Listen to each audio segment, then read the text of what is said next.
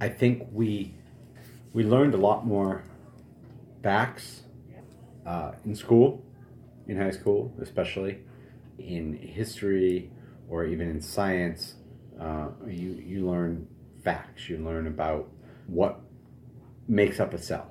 So now we learn how to find out, or we learn how the cell works together. We also learn how, if we don't know those facts, we learn how to find them.